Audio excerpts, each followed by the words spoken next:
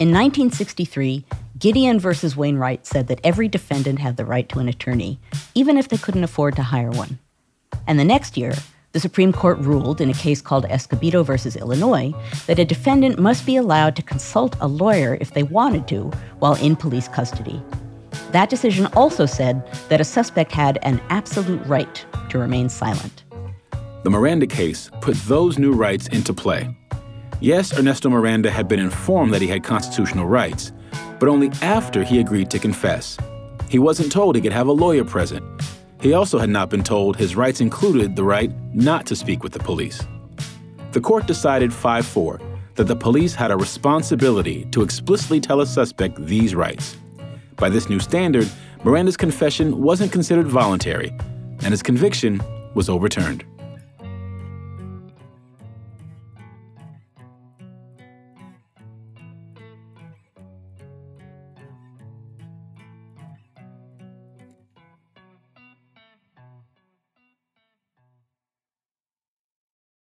Gideon, Escobedo, and Miranda were part of a series of decisions in the 1960s focused on reforming the criminal justice system. The court at the time was known as the Warren Court, after its very active Chief Justice, Earl Warren. Two different arcs of history were converging in the Warren Court's criminal procedure revolution. That's legal scholar Risa Golyaboff.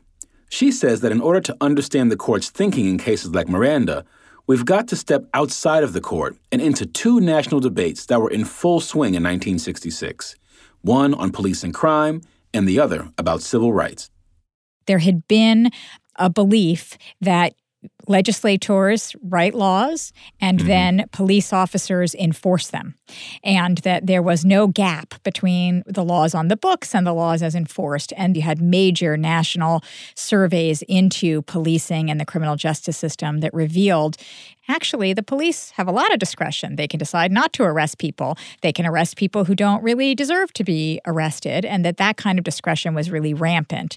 You know, it's rampant at the moment of the first interaction, what we would today think of maybe as stop and frisk. And then it exists at the moment of arrest, and then the moment of charging and for going to trial or for allowing for plea bargains. And then there's discrimination and discretion and abuse in the gathering of evidence, so coerced confessions, things like that, right? And then that's what the Warren Court was really embracing in the 1960s, and the Miranda is part of. And the idea there was that guilt or innocence wasn't the only important aspect of the criminal justice system. The criminal justice system also had to ensure that it was treating people with fairness, with dignity, with equality.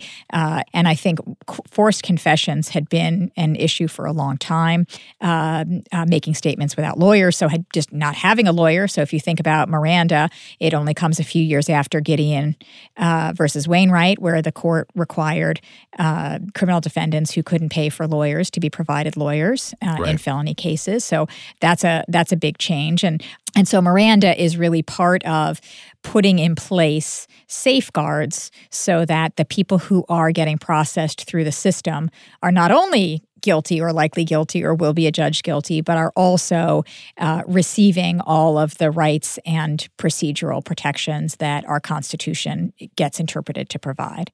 But that wasn't the court's only concern.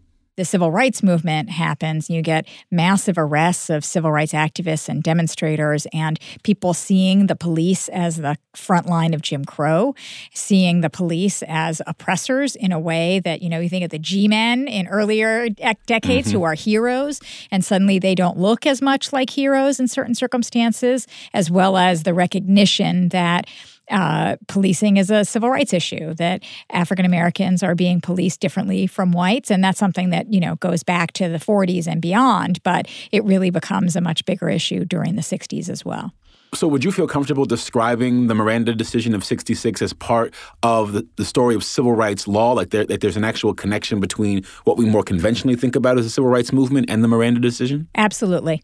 One, I think the Warren Court clearly understood its criminal procedure revolution as part of the civil rights movement. They understood that policing was racialized. They understood that so many criminal defendants were African American or people of color.